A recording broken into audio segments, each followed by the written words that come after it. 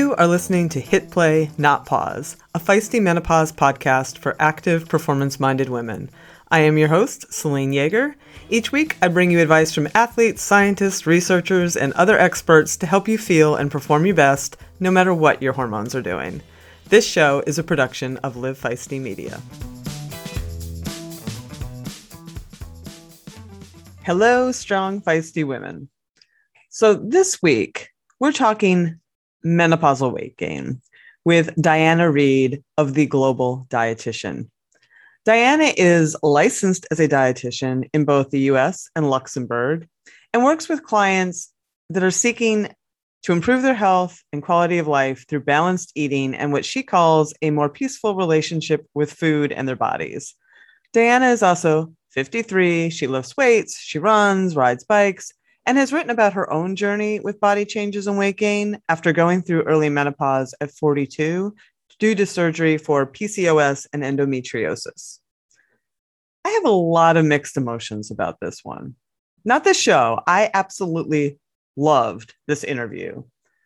But with the topic, I've been very upfront and honest about my whole journey with weight.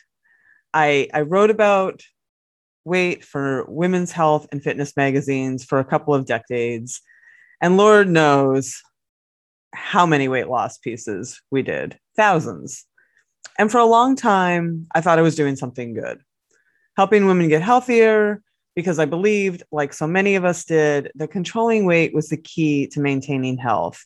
And more importantly, I believed that you could control weight. As I got deeper into the science and worked with hundreds of women, it became very, very clear to me that none of it was that simple. For one, weight can be protective, and this is something that we just don't talk about enough.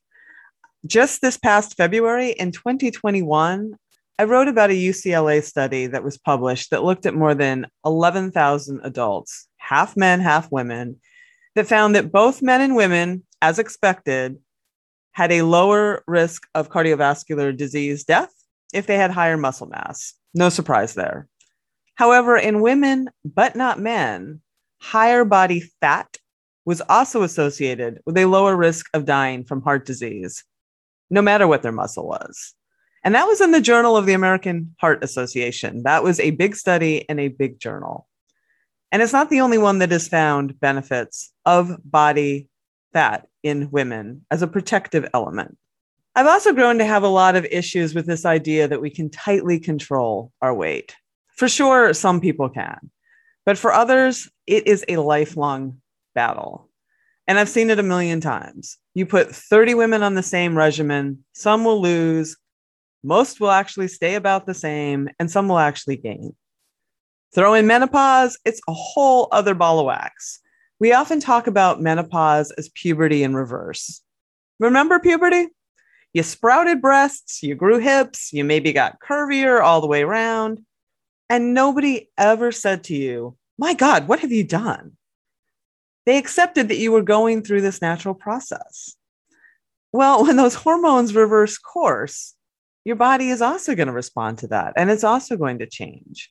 Only now we beat ourselves up and feel like we've somehow failed if we have a belly when we didn't before, even though maybe, just maybe, our body is adding padding to protect us. And all of this is not to say that I don't understand why these body changes can upset us, especially as performance-minded women who are very, very used to following training plans and getting results based on our actions. And I'm not saying that there's nothing that any of us can do to work with our changing physiology during this time to maintain our healthiest body composition. And yes, lose some weight if we have some weight to lose. I'm not saying that that's bad, to want that or any of that, which is why it's so hard to walk. I mean, I'm just being honest. It's very hard to walk these lines and acknowledge this is a natural process. Some change is inevitable. And yes, there's also ways that we can work with our body. All of those things are true. And they're all complex and nuanced. So what I am saying in the end is that with hormonal changes in time, our bodies are going to change. That's inevitable. And maybe we don't have to hate them for it. As I've gotten older, I've really appreciated that life is too short and too precious for that. That's why this week's conversation on weight gain and menopause is not going to be 10 ways to lose your menopause, because you are never, ever, ever, ever, ever going to hear me do a show like that. But it's a nuanced discussion on what's happening, why it's happening, acknowledging that it is happening, and yes, with some advice on what we can do to be our healthiest, happiest selves during this time of change.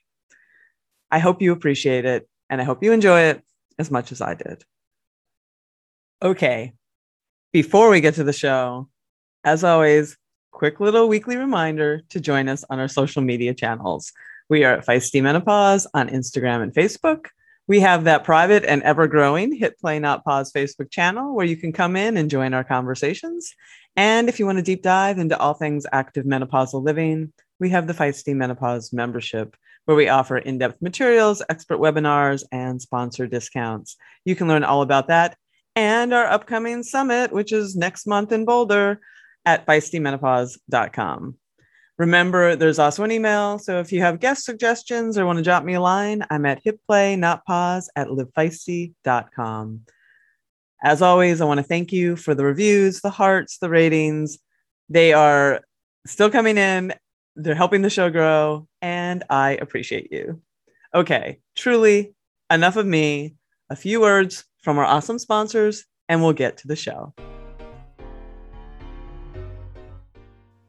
Women who ride bikes, and I am most certainly one of them, know that finding women's cycling clothing can be an exercise in frustration, right? And that's why I am so psyched that one of my favorite women-owned and operated clothing companies, Vella Rosa, has come on as a sponsor of Hit Play Not Pause. Vella Rosa's kits feature bold, beautiful, colorful prints and patterns, and the collections, which I really love, are designed so you can mix and match the coordinating pieces to get more mileage out of your cycling wardrobe. Best of all, they fit like a dream. The chamois is super comfortable and perfectly placed. The yoga waistband hugs your midsection without digging in anywhere. And the leg bands are like 100% functional and flattering with no squeezy sausage leg effect that is a big nope for me. Whether you like to ride pavement, gravel, dirt, or your local trail system, Vella Rosa's got you covered beautifully. And now, thanks to their sponsorship, Hit Play Not Pause listeners can get 15% off their first order at VellaRosaCycling.com. Just enter the code HITPLAY, all caps, one word, at checkout. Again, that's VellaRosaCycling.com, the code HITPLAY for 15% off. So go get some sweet Vella Rosa cycling clothing today. Like many of you, I try to eat well, train well, take the supplements I need, and track my recovery, sleep, and progress. So imagine my surprise when I found out I had elevated blood sugar, high cortisol, out of whack lipids, and was borderline anemic. Yeah, all while I was racing well and feeling actually pretty great. Turns out, all of my training stress was taking a hidden toll. How did I find out? Inside Tracker. Inside Tracker is a service that analyzes your blood, DNA, lifestyle, and fitness trackers to provide you a personalized, science-based, trackable action plan on how to live, age, and perform better. Inside Tracker is simpler, cheaper, and more convenient than traditional blood tests, and their blood tests also include biomarkers that are key to performance that you don't get from traditional blood tests, like ferritin and vitamin D. My favorite part? They don't just give you data, they provide you with nutrition and lifestyle tips to take action. And I've taken those actions myself and have been improving those markers and ultimately my health. So for a limited time, my friends at Inside Tracker are offering my listeners 25% off their entire store. So go to insidetracker.com/feistymenopause to take advantage of that offer. Again, it's insidetracker.com/feistymenopause. I can tell you, it works.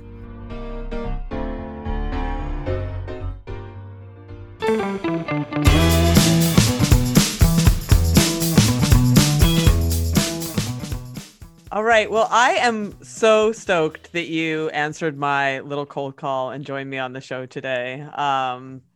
This is, Diana, this is something that I've been struggling with because I have heard from the time I started writing about menopause, which was like when I was 28, and all through, and I used to accept it. I used to accept, like, I would say these women are saying they gain all this weight, like really quickly. And everybody I would interview would be like, well, no, that's not menopause. They're like, they're probably slowing down, or they're probably busy, or they're probably, their metabolism is dropped, like all the things. But they would be like, no, that's just not possible. And I thought, they're not making it up. But, like I had a hard time at that point pushing back. But now that I'm older and in this space, and I'm check. right, and I'm seeing like the women in our audience have training plans. They work in Training Peaks. Like they've been tracking their training for decades, some of them. So they know, like, I saw this from a woman who is a friend of a friend, but she wrote a whole very heartfelt post on menopause saying, riding bikes for 25 years. I'm 52. And 49 years old, seemingly out of the blue, I gained 18 pounds in 3 months. Nothing has changed in my life. And in the past, no, I can tell you, I would talk to people and they'd be like, nah. But I don't buy that. And I love, some of your writing makes me feel like, if nothing else, you'll tell women that could be true, even if they're active. Absolutely. Absolutely. I mean, I think there's so many things I could say about this particular question. The first thing I would say is, yeah, absolutely, it happened to me. So my story is I had to go through an early menopause due to endometriosis and surgery. So I went through menopause right after I had my twins, who are now 12. And since that time, that must have been something. Oh, it was a handful. Yeah. Okay. I had three kids ages 0 to 3. And you're going into surgical menopause. Yes, going into menopause. Exactly. I was also going to grad school to changing careers to become a dietitian, as I am now. So yeah, that's a whole other story. Okay. But since that period of time, I have gained about 20 pounds. I'm still super athletic. I work out anywhere from 4 to 6 days a week. I'm not riding professionally or competitively, but I started doing CrossFit during that period of time, which I'm now not really doing because I found it meant later menopause. It's really hard on my body. So we'll get back to that in a second in terms of kind of listening to your body. But yeah, I mean, I think the same way that women gain different amounts of weight when they're pregnant, the same way that women's bodies change, going through puberty or your 20s or 30s, there's a really big diversity in how menopause affects people. So I think when doctors or the literature is saying, oh, well, the average is, we kind of get stuck on what that average is. But, like any bell curve, there are people on the tails. So we have to remember that there's diversity in body types in or outside of menopause. And we have to refuse to be gaslit by other people that say, oh, it's not a big deal. Oh, just live with it. Because it is really distressing for a lot of people. And I think our society and our culture, and I could really go into this one for hours too, make this really challenging because we as women typically are supposed to be, thin. We have this thin white norm that doesn't fit everybody. It fits hardly anybody, even again, outside of menopause. But as we go through menopause, we don't all go through it the same way and at the same time. My story in terms of surgical menopause, was a whole other weird thing where I literally just walked off the cliff one day because I had my ovaries removed. So, and then we did some hormone replacement therapy or some MHT for a while and then not. And so then it was like I was going through menopause a second time when we stopped doing that. So yeah, a definite S show, as we might say. So I think the important thing to remember is that every single person's body is unique, and you're not going to have that same experience as your best friend or your neighbor, or sometimes even your mom or your sister. There are some genetic links to what it looks like when we go through menopause and how we go through menopause. But like a lot of other things, it's really not within our control, which I think is where we really get distressed and uncomfortable. Especially athletic women. Can I say that? Because yes. like we're always like, we trust the process, and we, the process has been working so far, and we control our controllables. And all of a sudden there's a lot, our controllables have shrunk. Yeah.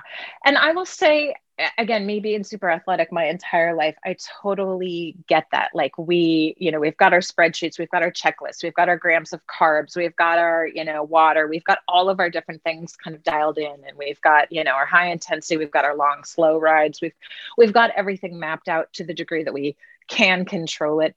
And generally our body follows along. But by the same token, this idea of control over our bodies, I think it's a bit of a house of cards, because we're kind of taught by society, we're kind of taught that, yes, we can control our body. We can diet it into whatever shape it wants to be. We can exercise it into whatever performance we want it to be. But just like performance, we're not all Olympic We're not all the Olympics this week. Right. Exactly. Yeah. So I can eat the same way as, Simone Biles, or I could do all these things, but I'm not going to be her. So again, I think sometimes just pulling ourselves back up to that 10,000 foot level and remembering that my body is my body. My body isn't her body or your body or the next person's body. Okay. And my big piece, sort of advice, and I know it's a crappy piece of advice sometimes, because people are just mad, they're mad at their bodies, they're disappointed in their bodies, they're upset with their body.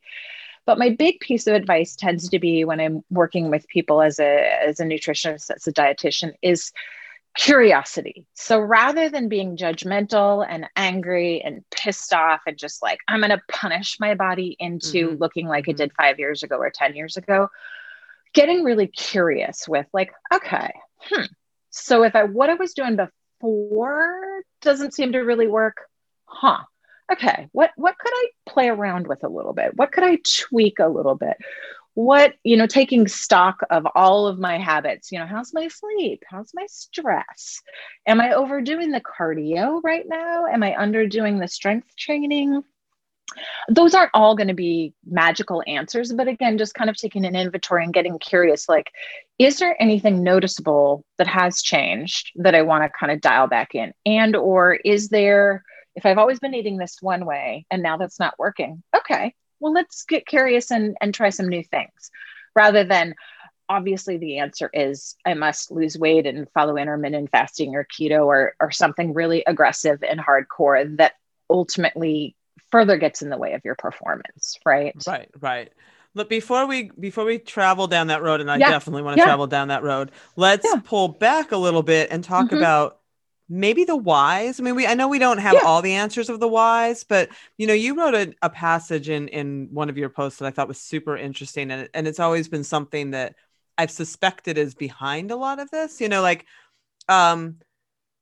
as you mentioned, every woman's menopause looks different, right? Like, but our sex hormones, they decline and flatline. For some women, that's a bit of a roller coaster ride and then a gradual. For some women, it's not, not as abrupt as surgical, but it is a bit of a cliff. Like some women really go off a cliff. And you mentioned that fat cells produce estrogen. It's a weaker form, but they do produce it. And I'm wondering if there's a relationship there that, like, in some women, when they lose it, their body goes, whoa, we got to make estrogen. Let's pump up production one way or another. It makes intuitive sense. Yeah, there's a lot of factors in terms of the menopausal weight gain. Some people will say, like you were sort of hinting at earlier, that, oh, it's just aging. It's nothing to do with the menopause. It's just, that kind of gaslighting thing. There are a bunch of changes that kind of happen at the same time. So there's aging, plus there's menopause, and tearing them all apart can be challenging. But it is really true that plummet of estrogen has myriad impacts on the body. So estrogen's role, besides, fertility and reproduction, is also to regulate our cholesterol levels. One of estrogen's roles is also to regulate bone health. So if our body literally jumps off that cliff, our body is like, wait, whoa, this is not good. This is not good. Like, all of a sudden we're increasing our cholesterol and our risk for cardiovascular disease. Oh my gosh, we've got bone health issues. And then estrogen also regulates to a certain degree some of our metabolism. And so we can start to see, as estrogen goes down, we can see increasing prevalence or risk for things like insulin resistance. We also know that when estrogen decreases, we see decreased fat oxidation in adipose tissue. And then the big thing, going back to what you were just saying, is yes. So our body says, whoa, we're missing estrogen, and estrogen is in charge of so many of these things. We need to find a way to prop ourselves up. So the irony and the sadness, I think, for some people is that, yes, our fat cells, especially the fat cells around our middle, our sort of central adiposity, as it's called in scientific terms, estrogen is produced by fat cells. However, it's not a very efficient production. So it's one of those things where there's a little bit that's kind of eked out and put into circulation in our bloodstream. So then our body's like, well, we still need more. So then we have this situation where we're continuing to put on those fat cells around our middle.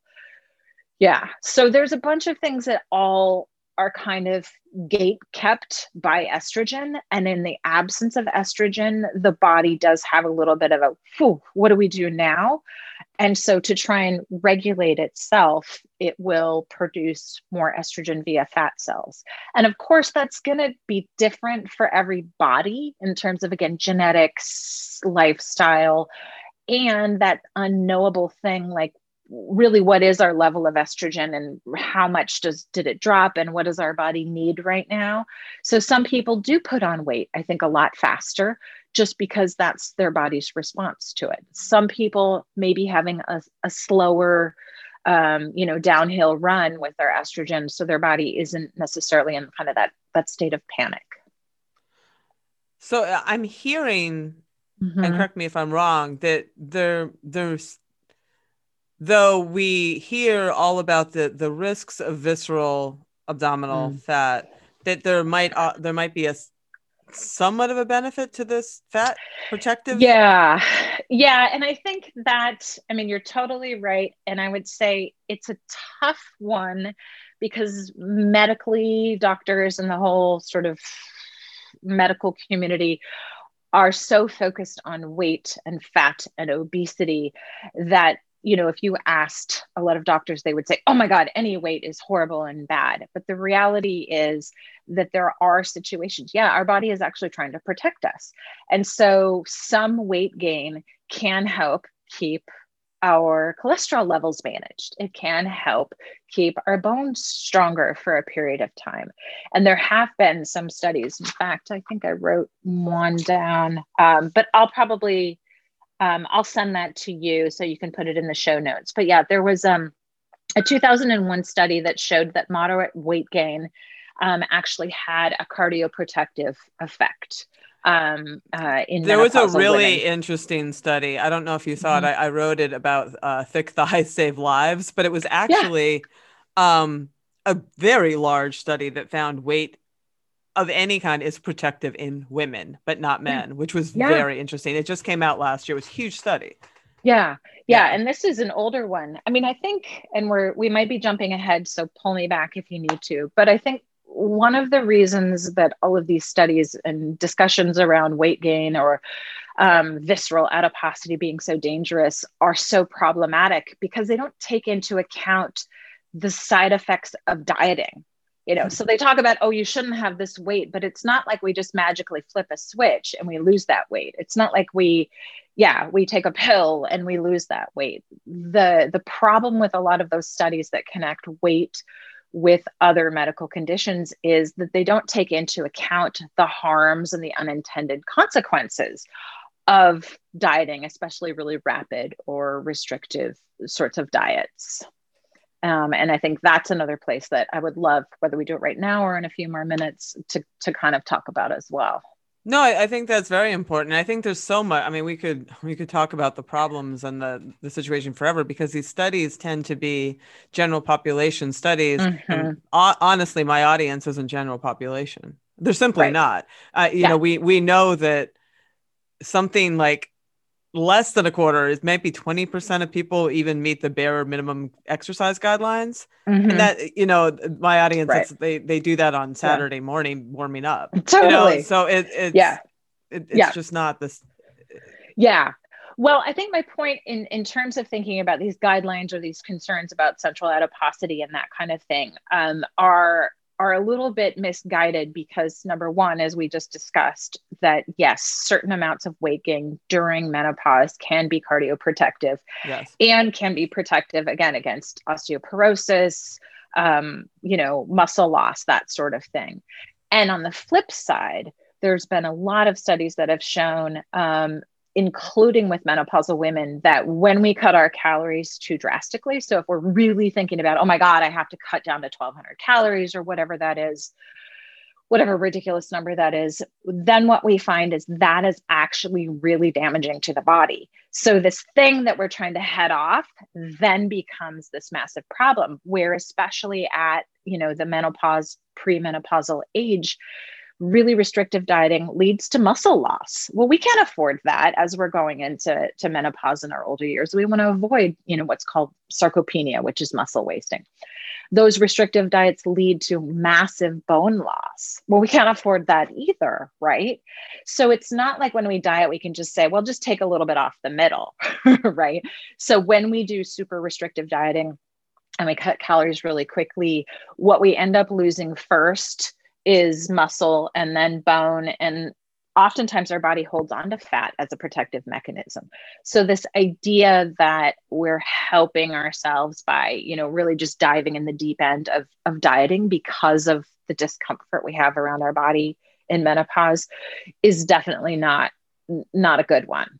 Where the hell did that 1,200 calorie come from? Oh, we used to write that all the time in prevention, and I have apologized. I can't tell you how many times I've apologized on the show. I am going to apologize again, for just parroting that from people, because we wrote that 1,200 calories, so 400 calories at breakfast and lunch. Where the hell did that come from? I don't know. Horrible. I mean, that's what an 8-year-old would need to survive. That is just not even responsible for any sort of adult human being. And to your point with our audience, I think there's another layer that I'd like to add. Yeah. Which is low energy availability, which they used to call red. Yeah, well, they used to red call S. Red S. It's now called red S, which is a very big concern in this in the female audience, because women perform better in a fed state, and when they're not in a fed state, all kinds of terrible things happen. Right. And I was listening to the interview you did a few weeks ago with somebody about thyroid disorders. Yes. And exactly. So when we are not properly fed, again, we are tearing down muscle. We are making our bones weaker, and that lower energy availability also then can have some really bad hormonal effects, because we really need things like carbohydrates to fuel any kind of activity, and certain, hormones, neurotransmitters, and things like thyroid hormone are all keyed off of sufficient, caloric intake. So the answer isn't necessarily to go from, well, what I was doing obviously didn't work, to, 180 degrees, but I think it's a matter of kind of starting to find some areas that you can play around with and change that aren't going to be jumping down, from say 2,500 calories to 1,200, that is not the place we want to be. But also knowing that as we age, regardless of menopause, regardless of perimenopause, menopause, our metabolism does slow down. I mean, basically anytime after our 30s, our metabolism is slowly decreasing. Part of that is related to just the natural loss of muscle mass as human beings as we age, and as even athletes. Athletic people lose it. You can hang on better, but you lose some. Yeah, I was just going to say, so for your audience, they're most likely really well protected against that, but just continuing, for anybody that isn't really regularly lifting, heavy weights, that isn't doing some significant exercise, now would definitely be, the menopause time period would be the time to do that, to try and head off really significant losses in metabolic rate. Yeah. So let's go. If you're ready to sort of go through some, back onto that path of, okay, that wasn't working. One of the things that I do like that I saw on your site that again, really terrible advice that people used to give was this whole idea of mini meals or grazing or not letting Yeah. yourself um, Mm-hmm. and I think that's not a great practice for any of us, but maybe especially not right now. Like how is it helpful to plan to your energy intake?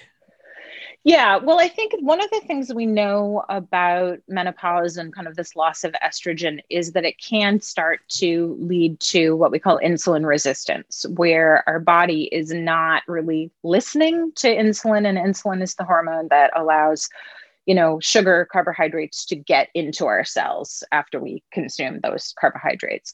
So what happens is our pancreas is then producing more and more insulin because the cells aren't opening the door to let the glucose in.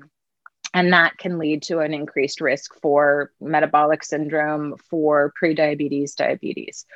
So the challenge around kind of constantly grazing means every time we eat something usually it has carbs in it, but even sometimes with protein, our body is then going to produce some insulin to try and take that energy and put it into our cells instead of just having it circulating around our bloodstream. So if we're eating like every couple of hours, we're then having another spike of insulin, another spike of insulin, another spike of insulin. And then if our pancreas is already kind of dodgy and is overdoing it anyway, that can lead to kind of burning out of the beta cells in our pancreas, and that can increase the risk for diabetes in the long run. Mm-hmm. So as we age, naturally our pancreas starts to just slow down. So then if we're really making it work hard by kind of snacking throughout the day, that can be further problematic. So I'm not saying don't snack, but what I usually recommend to people is have your 3 meals a day and then have a goal of eating every 4 to 5 hours, because that's usually the way our blood sugar and our energy stays the most stable. So if you're eating breakfast at 7 and then lunch is at noon, that's still probably okay. If you have a workout in there somewhere, I would definitely, have something after the workout. If you eat lunch at 12 and dinner's not till 8, definitely having a snack around 4 or 5. Right. So spacing things out every 4 or 5 hours. Again, when you're going to put a workout in there, that's going to change things up a little bit. Yeah, fuel your workout or recover from it appropriately. Exactly. So I'm not saying don't do those normal things that you would do around fueling for workouts. But trying to set things up so that there is a good period of time in between fueling bouts, if you will, because that can just kind of give our body a chance to go through the digestion process and not just keep the poor pancreas continuing to try and produce more insulin. And is there a relationship there with what's happening with your body composition? Is there a benefit there? Yeah. I mean, I will say, and the science on this one is still, it depends on who you read. There are theories around insulin being the driver of adiposity and that carbs are evil and all of those things that I'm sure you've heard. So the answer lies somewhere in between, carbs being benign and you should eat whatever you want, whenever you want, and, insulin is death. But I would say that the more insulin is produced, actually, the more hungry you are, because it's kind of a sign that your body's trying to figure out how to manage its glucose. And if insulin overshoots the glucose, that can then lead to blood sugar drops. And then we get hungry and then we start the process all over. Insulin is thought of as a fat storing hormone. I think that's a pretty generic statement that taken out of context isn't super helpful. But I would say that if you have insulin resistance and then, you're snacking all the time, that is going to lead to more weight gain than if you kind of keeping things pretty steady state. And then, of course, the other piece is, where carbohydrates fit into that whole picture. So as you might have seen in that article that I wrote, I don't ever recommend super low carb for anybody, athletes or not, especially women, because of hormonal issues related to thyroid and even to things like serotonin, which requires carbohydrates. to produce, because we see a lot of people in low carb diets that are very depressed or anxious or angry. I talked to a neuroscientist who's like, I Yeah. put a lot of women runners on antidepressants that I don't think need them. They need to eat some carbs. Yeah, He said totally. that. Yeah. 100%. So I think the choice of carbs tends to be where I focus when I'm working with clients. So we're looking more at not necessarily a low carb diet, but a more low GI diet. So really focusing on things that are really heavy in fiber. Again, that's going to be harder before training. So right. We understand that training is a different beast. But in general, thinking about the whole grains, thinking about beans, legumes, pulses, lentils, your fruits and vegetables, really stacking up the fiber. And the thing about that kind of diet and those types of carbs, number one, that extra fiber, great for our gut. So our gut bacteria thrive off of all different types of plant foods and fibers. And as we get older, I think a lot of women also find that they're constipated. So that's another one where your fiber is going to be really helpful. Fiber also takes much longer to digest. So we're not seeing those blood glucose spikes and then the resulting kind of insulin production to deal with that blood glucose. And then the third thing in terms of fiber is that fiber is really helpful for managing cholesterol levels. So if we know at menopause that our estrogen is going down, which is shooting our cholesterol up, really staying heavy on fiber, like don't skip the grains, don't skip those things, but have them in proper portion sizes, have them, plenty of fruits and vegetables along with those things. But yeah, I think it's sort of a question of the size of the meal, it's the frequency of the meal, and then kind of the composition of the meal, and all of those things really factor into the insulin and glucose mess. We'll get back to the show in just a moment. But first, I want to share more exciting news, in case you didn't hear, about our Menopause Summit coming up this September. Along with our virtual summit presentations, there is going to be a live and in-person component in Boulder, Colorado. The live summit will run from September 23rd through the 26th. We'll have educational and practical knowledge sessions on all the topics you'd expect: performance, nutrition, symptom management, mindset, hormones, and more, as well as a lot of fun outdoor activities like hikes, bike rides, swimming, trail runs, yoga sessions, and more. You'll also have the opportunity to meet up with experts with bodywork, bike fit, and of course, we'll have a few happy hours and meet and greets. And right now, for listening, you can get $50 off registration just by tuning into this podcast. That's right. Listeners of the show get $50 off the live event. Just go to feistymenopause.com, click on the Menopause Summit tab in the upper right-hand corner, and use the coupon code HITPLAY, all caps. Again, $50 off the live event with the code HITPLAY, that's one word, all caps. If you can't join us live, totally get it. You can still come and buy tickets for the virtual summit, and you'll get everything. In fact, everybody gets anything, whether you come to join us in Boulder or you tune in to the virtual. Everybody will have access to all the sessions that will be recorded, and you'll be able to view that content until the end of the year on December 31st. So go to feistymenopause.com, read all about our sessions and speakers, learn more, come join us live, come join us virtually, whatever way you can. But if you're listening now and you want to come and spend some time with us in Boulder, live and in person, now is your time to get $50 off the registration. Hit play, all caps. I hope to see you there. Let's get back to the show. Right. So are there other unique steps that you would have for this audience with trying to manage this body composition shift? Well, I think one of the things I would say would be, again, going back to that curiosity thing. And I know this isn't necessarily what you're asking, but I'm gonna throw it out there anyway. I think there's a lot of periods in our life where, we talked about pregnancy, and obviously not everybody goes through that, but there are lots of times in our life where our body changes and we don't really have any say over that. And in fact, sometimes we even look forward to those changes and we welcome them and we're curious about them. But because of the way our society is with menopause, we're kind of fearing our attractiveness, our appeal, our youth, and our society is set up to value all of that. So I think also coming to a place of curiosity and not necessarily acceptance, but trying to just sort of say, okay, whoa, yeah, I don't love this, but I also can't go backwards, right? Right. So instead of saying, this sucks and I'm just going to sit down and, eat 10 pounds of chocolate, that's not what I'm saying either, but like coming to a place where we say, okay, yeah, I might need to get some new pants. I'm not enjoying this and I'm in this process. I might need some new pants.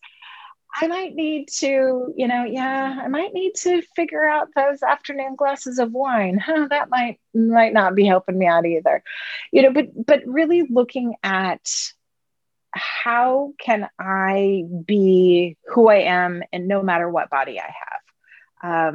How can I still find a way to be the awesome athlete that I want to be? Yes, I can't go backwards. So what can I do in this particular phase of life that is going to make me feel super energetic, that's going to make me feel good about myself? Do I need to change my fueling? Do I need to change my stress? Do I need to start meditating, which I have started doing because my stress level really sucks?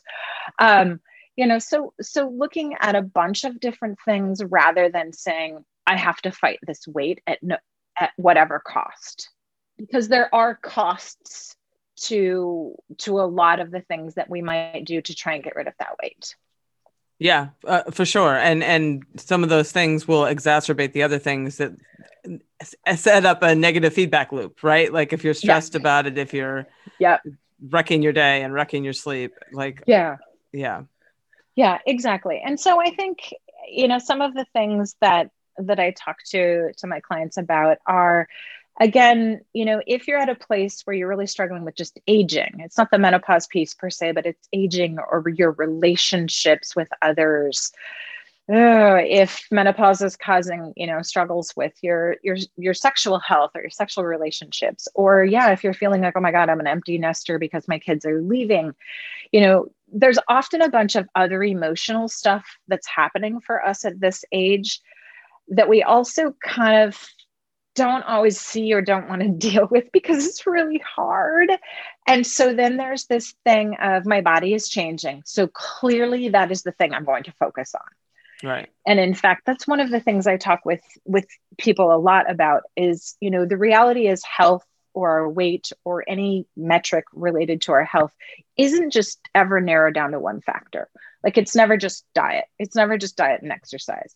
It's diet, it's exercise, it's sleep, it's stress, it's genetics, it's trauma. It is more mental health issues. But the problem is, well, those are all really vague or those are really hard to change, right? Like I have 3 kids and I have my own practice and my husband has been working at a big technology company for 17 years and his life is crazy. So sure, it would be really easy for me to say, I'm just going to change what I eat because I can't change the other stuff. And I think that's where I see with a lot of my clients is this idea of dieting or this idea of I'm just going to change my body is so satisfying because it's very singularly focused. It's very rule oriented. It's very like, I can manage this. I can do this. But the problem is then we go down that rabbit hole of actually thinking that we have a say over our body. And our body often has other ideas. So coming to find that place where, okay, I can do this and hope that my body responds. I can do this regardless of what my body does, but really focus instead on how do I feel in my body? How do I feel in my life and my relationships? And that stuff really is unfortunately more complicated. Yeah. So managing stress levels, because cortisol is a stress hormone that can also lead to further deposition of fat around the middle. Really thinking about how are you dealing with the stresses in your life? Do you have good coping mechanisms? Do you need a therapist? Do you, need a regular yoga class? Do you need some meditation? Because that right there is a huge factor. Stress is a huge factor behind all kinds of other, chronic illnesses in our life. So maybe stepping back a little bit and trying to not just go for the easy, well, I'm going to just follow a diet plan, or I'm just going to, lose 10 pounds and then everything else is going to feel better. It's really understandable and common feeling, especially if we are used to following a plan, a training plan or whatever. Like, okay, well, I just need to do this harder. The problem is our body really has changed, and doing the same thing harder isn't necessarily going to be the thing that gets us out of it. But going back to your question, I think I kind of veered off track a little bit. Oh, that's okay, because that was all important. And I think it's very important to, just to pause there and finish that tangent. I do think it's, I've often recommended to people, because, one of the things that we mentioned offline, or I, sent to you offline, was that I think it's particularly hard. That self-acceptance piece can be really hard for our audience, because it's really real for them. If you gain some weight, it's harder to get up the hills. I mean, that's a real thing, and it needs to be accepted, or not accepted as such. But to your point of being curious and maybe switching the shift and the stress from that, I've often advised people to be like, okay, well, find an event that's not hilly for a bit, find something, just like where you can use your power and you're not fighting gravity, and just like see, because during this transition, so much is changing, and your weight could settle down and shift, all these things could happen, but it needs, like, your behavior needs to get you out of this hole that you're digging. Right. And I think that is, yeah. Yeah, no, I love that. And I was thinking about that earlier too. I think I was telling you when we first got on, I was doing CrossFit for a while, and I've always been very athletic. And I got to a point where my recovery from like really high intense exercise was just crap. I used to do marathons and half marathons. My body does not like running anymore. And part of it is, immediately when I start running, I'm like, wow, I have like a belly that's 3 times its normal size when I run. That's so weird. So I've just been experimenting. And now I'm into cycling, not anywhere near, I think and a lot of your audience. Don't know, no qualifiers necessary. And I lift a lot of heavy stuff. So 2 or 3 days a week, I have a coach. And I have to say that, like, when I started cycling, the fact that I have been lifting heavy stuff for several years, like my husband was cycling a lot before that. And then I was like, oh, well, I got some booty. I got some stuff going on. I got an engine. I could power past him. Right. Yeah. So, I think, getting a little bit curious. The other thing that I would say is, think about like anytime you've ever gotten injured, right? You come out of that and you're just like, I can't do the same thing I used to. So you get curious, or you get creative. Right. Okay. What can I do? Right. When I broke my foot, I could only do things on one leg. So I was still lifting weights. I was still doing stuff with one leg. I was doing leaning and this and that. So similar to that, like, okay, let's figure out what this new body is capable of. Like, what's she all about? Instead of judging it, because I think that's the thing. We also feel like, oh, I'm a failure. Oh, I gained weight. Oh, everything's awful. And given our society, it's so understandable that we all feel that way. We all have so much identity in the vehicle, the package that is us. I hear women say they feel embarrassed a lot. Yeah. And that makes me sad inside. Totally. And I will tell you, like I said, I'm 53 and I'm a dietitian. I spend my days talking to people about this stuff and, trying to find that happy place between feeling good in your body and making sure that you are actively taking care of it and not doing things that are going to damage it. And I still have days where I'm screaming at the way my trousers fit. It's a lot of stuff to deal with in a short amount of time. And we feel uncomfortable and we feel judged. And I think the other piece, which is why I love your podcast, is too many people don't talk about it, right? Or it doesn't happen, like we said at the outset, it doesn't happen to the same people at the same time. So if you're that one in your friend group who's going through menopause really quickly and you've added 20 pounds and nobody else has. And you're like, oh, well, I must be doing something wrong, you know. But you wouldn't say that to a girl who just got boobs over the summertime, right? Like, right. I remember when we were in high school, I'd be like, oh, well, Emma sure changed. Totally. Yeah, exactly. You know, or some women gain more weight in pregnancy versus others. Right. These things just happen, but it is hard because there isn't enough conversation around it. There isn't enough normalizing and humanizing this sort of thing. And then there's the rest of society that's sort of saying, well, older women, you know, what are they good for? You know, you're feeling like I have to stay in the same body to be, you know, valid, to be acceptable. So there's a lot of pushback on that right now, which I'm very happy to see. And I'm happy to be a part of. Me too. 100%. Yeah, absolutely. I know you practice some intuitive eating elements, and I was curious how that fits into this conversation. Yeah, intuitive eating, and I know you had a great interview with Evelyn Tribole. Oh, I love. You know, intuitive eating is basically kind of this framework that is designed to help us tune into our bodies. So it's based on this concept of attunement, or what we call interoceptive awareness, where if we really listen to our bodies, which most athletes are pretty good at, if we really listen to our bodies, we will know when we're hungry and when we've had enough, when we need more food, maybe one day, and less. That we are really, really plugged into our body's unique wisdom instead of stuff external to us. Instead of reading about all these crazy diets and saying, oh, well, these people must know better than me, really saying my body is the expert of me. And going deep and figuring out, okay, well, how do I feel best? How do I feel, you know, the most rested? How do I feel the most energetic? What types of foods make me feel, I can go 4 or 5 hours without feeling hungry and snacky? What foods make me feel super sluggish? Ooh, maybe I don't want to have the fondue because that makes me feel like there's a rock in my stomach. So the whole concept of intuitive eating is, again, pulling back from all this diet culture noise and saying, okay, your body is unique. Your body has its own map. It has its own, you know, song it's singing, but we just have to plug into that. And so there's a bunch of different exercises and activities that I tend to do with people.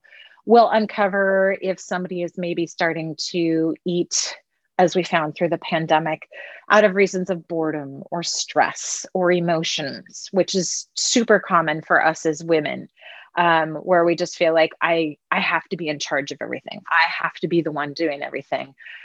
And then I don't have any other way to cope with my feelings, or, you know, nobody else is looking after us. So we will often, you know, turn to food as a way of calming down or coping. So sometimes, you know, my job will be to help people uncover, well, what might be getting in the way of you listening to your body? What might be getting in the way of you really understanding what your body needs? And honestly, sometimes training schedules and things like that can get in the way of some people's bodies because they're so focused on this. Sometimes training schedules and you know, macros and things like that can be helpful because when we're training really hard, we don't feel hungry. So intuitive eating isn't necessarily a set of rules. In fact, it's kind of trying to get away from rules and find out, again, there's that curiosity word I love to use. How do I feel best? What amount of food, what combinations of food, what frequency of food, what exercise, you know, going back to where we were a minute ago, what type of activity makes me feel good and not spent and exhausted and just falling apart? You know, how can I learn about my body and do the things that it needs, rather than feeling like everybody else knows more about what I should do than I do, so I should, you know, listen to them. Or even your own notions. If I'll share a quick story along that, because I have been guilty of having my own notions my whole life that I've had to sort of argue with myself against and teach myself again and again. But, you know, I wake up hungry. Like I tend to wake up hungry, which I think is a good thing. but I've always had this notion of what breakfast should look like, and it didn't involve like two big pieces of toast, and it didn't, it like, no, they should like, it should look like this.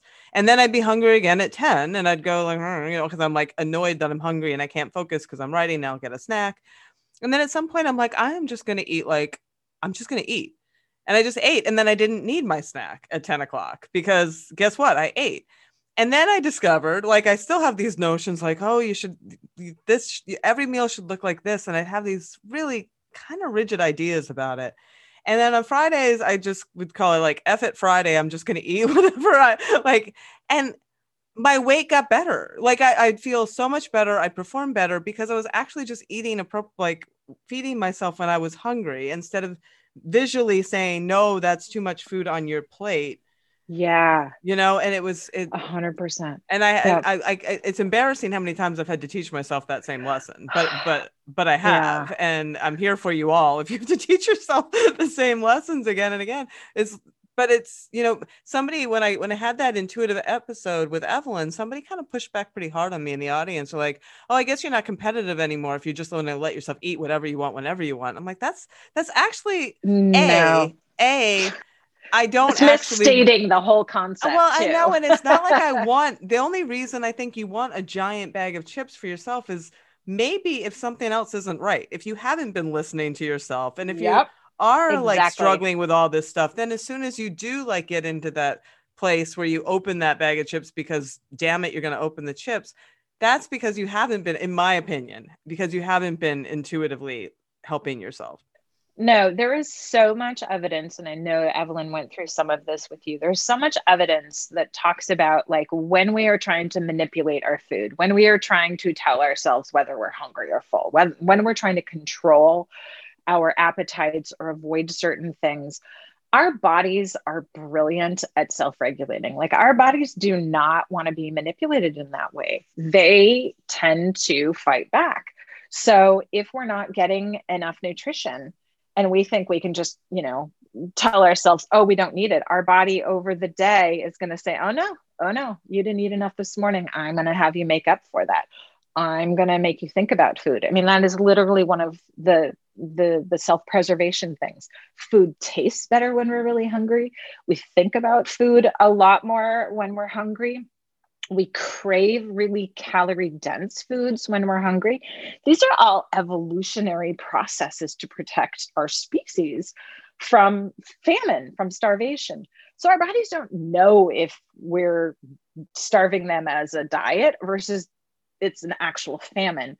So the fact of the matter is when we think we can control these things, it's kind of like, and Evelyn might have used this one, you take one of those big fluffy plastic beach balls that you throw around at the beach and you try and shove that underwater. Well, you might get it underwater for a second, but it's going to pop up someplace else. And then or like playing whack-a-mole at the county fair. Our bodies are designed to ensure their long-term survival. So what happens though, usually is when we skip something and then we're like, oh, I'm going to not eat now either. I'm going to wait till later. The problem is by the time we get to evening, which is when most of the people I know say, oh, I totally overeat in the evenings or I binge. I can't eat that bag of chips. I can't have one chip because I need all the chips. Well, you've then gone, your body has gone most of the day without eating. And then you're tired. And then maybe you're stressed. And then you're, if you're a mom, you're like, I need a break after the kids go to bed. I definitely need that chocolate. Like you've kind of backed yourself into this corner where your body is screaming at you, hello, feed me. And the rest of all of your defenses and everything are down. But if you ate really regularly and really well-balanced meals with some protein and some carbs and some fat throughout the day, those binges and those sort of feelings of being out of control with food really usually do calm down, if not completely go away. I also heard, and I listen to so many podcasts, I don't remember which one it is. I listen to a lot of science podcasts, but there was a really interesting notion floating around about nutrient density and appetite. And, that making sure that we are nourishing our body with nutrient dense food, because again, like you're saying, the body wants what it needs. And we have such a nutrient barren atmosphere sometimes. You know what I mean? Like some of Yeah. our food Yes. has Yeah. been kind of what we reach for is a little stripped. And, you know, if the body's looking for something, they're like, well, I'm going to need a lot of that to get a lot of what I need. And it's a really interesting idea, you know, which just like further it reinforces why, you know, the fruits and the vegetables and the nutrient dense food that you started talking about are so good for us all the way around. Yeah. And I think there's another piece, and Evelyn may have mentioned it, but there's another piece that besides just nutrition that's important, that feeling of satisfaction, that Yeah. feeling of, oh, I ate something and Yeah. that was good and I I'm liked good. it and I Yeah. enjoyed it and I'm good. Like I'm satisfied. If anybody who's ever dieted, you know, is like, okay, so I'm gonna eat my broccoli and my plain brown And my rice and my plain grilled piece of chicken without right? anything on it. What's You always know, chicken and steamed broccoli. and you could eat the entire head of broccoli and be like physically full with your belly sticking out, and you would still find yourself thinking about food an hour later because it wasn't satisfying. Like there's a difference between being full and being satisfied. And I think that's another piece that's really important in intuitive eating, finding what is the thing that, quenches that appetite. Like what's the thing that you're just like, yeah, I'm good, I had it, I don't need to look for snacks, I don't need to rummage around in the cupboard or sneak something late at night, because I really enjoyed that meal and it had a great balance of nutrients as well as flavor. Right. Good. Yeah, Yeah. there's a lot of interesting. I did a story years ago on traditional diets, and one of the elements I thought was so interesting is so many of them are grounded in having like all the flavors represented in a meal, or all the, you know, and and I went to some retreats where I ate that way and I was like, this is really interesting. Like, because you really do end up satisfied because, Yes. yeah. Yeah, so there's this idea of mindful eating, which is kind of a sister to intuitive eating, but it is much more kind of in the meditation mindfulness piece of it. And what you just said, I think really flows into that, where you really want to be aware of every part of the meal, like the smell and the colors and the texture and the crunch. And yeah. And if you think about it, you know, when you have a meal that has some sweet and some salty, or some sweet and sour, and we've got some creamy and crunchy, those are the meals that we love the most, right? It's so palate pleasing. And then each of the foods that provides those things tends to be a different color or pack different nutrients. So yeah, I think when we're really, really plugged into the food and the experience of the food, yeah, satisfaction is definitely possible. This is excellent. I could talk about all these elements all day, but I'd like to. I know what's interesting to me too, that is unique to you, that I definitely want to make sure we talk about before we wrap up, is that you practice in nutrition in Europe as well as the U.S. and live in Europe 11 months out of the year. Where in Europe do you live? I live in the tiny country of Luxembourg, which is Okay. sort of butts up against Germany, France, Belgium, and a little tiny corner of the Netherlands. And how would this conversation be different if we were having it there, or would it be? Yeah, you know, parts of it would be the same for sure, in both good and bad ways. And in fact, I put a note out to a Facebook group of women in Luxembourg out last week, letting them know that I was doing this podcast and getting some more feedback. I would say the hard parts about this are that the weight issue does seem to be very just top of mind for so many women, even regardless of the success in sport, in work, et cetera, et cetera. We all often get sucked into that. Well, this is the thing that I have to change to be successful. So that part was pretty common. But what I noticed was cultures where there's less of a focus on appearance, or more of a focus on close-knit families and moms passing down information to the next generation and the next generation, I noticed that there was a lot less shame in these changes, because that does seem to be the thing that really kind of defines this whole stage. Is there's this feeling of shame, or as you said, like embarrassment, and oh, I'm doing it wrong, or something's happening to my body. But, you know, there was a woman from Scotland who had written to me and said, my mom started talking about this stuff when she was 30, when she wasn't even in menopause, and then we talked about this as I was teen. Even as a teen, I knew what menopause was. And she said, and now I talk to my daughter. So I think it kind of depends on the family as much as it depends on the culture. I do notice that really, really appearance conscious cultures and really, really sadly patriarchal cultures, this is a much, much harder phase of life. I had a couple of folks from Romania and Hungary write in and just say, this is a miserable time for women. They're just ignored. They're kind of put out to pasture. There's a lot of plastic surgery, and there's all this sort of grasping at trying to maintain some level of acceptance, and that men were very, very judgmental, as well as women. So my conversations with anybody throughout the world would be, as a lot of what we talked about today, I might spend a lot more time being empathetic and kind of dissecting diet culture and its relationship to patriarchy and racism. We talked about that a lot on this show.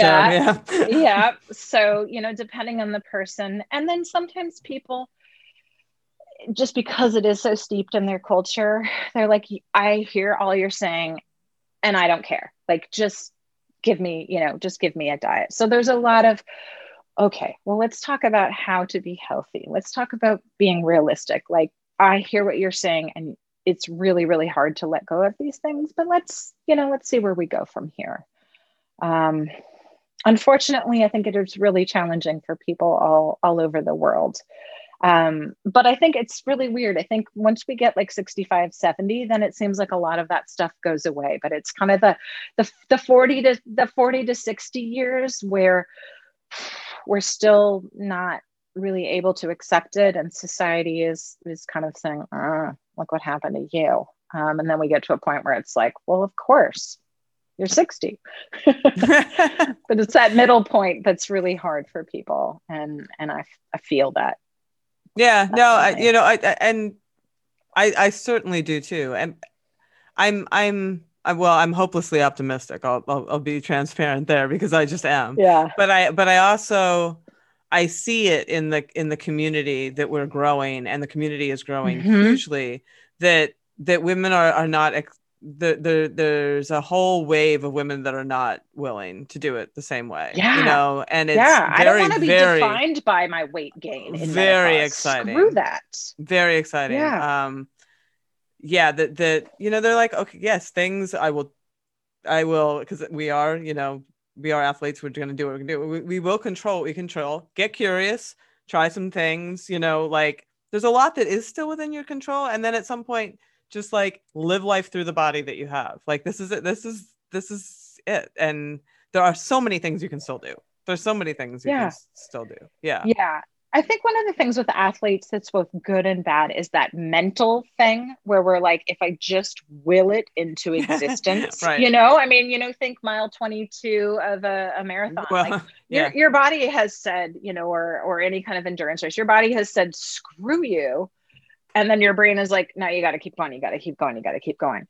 So in a way that sometimes backfires on us because we're like, well, I just have to will this into being.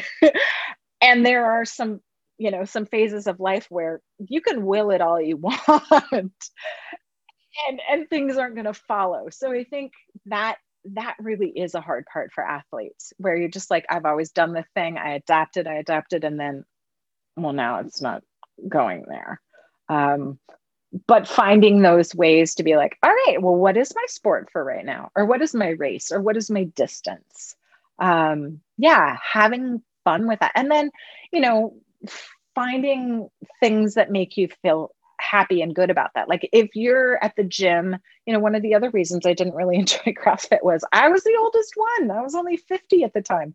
I didn't want to be the oldest one. I didn't want to feel chased around by 20 something. So like I go out and cycle with my friends who are all in their 40s and 50s. So I think that's the other piece is don't set yourself up in a place where you can't live there. You can't necessarily be 30 anymore. So, get to a place where you're with people that still push you and challenge you and know what you're going through, and, have a blast doing that instead of, spending all of your time looking back at what you don't have anymore. Cause like 50, there's still a lot of time left, right? There's still a lot of years of exercising ahead of us. A lot of ass kicking that we can still do. Oh, 100%.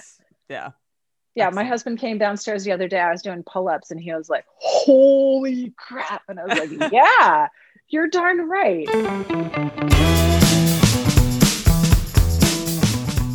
Well, that's our show. Join me next week for my conversation with certified massage therapist, cycling coach, nutrition coach, and elite racer Tracy Jacobs. We chat about customizing training and recovery, especially during this time of life when things get a little tricky, and how body work can play an essential role in keeping you moving your best. You won't want to miss that one. And until next week, as always, stay feisty.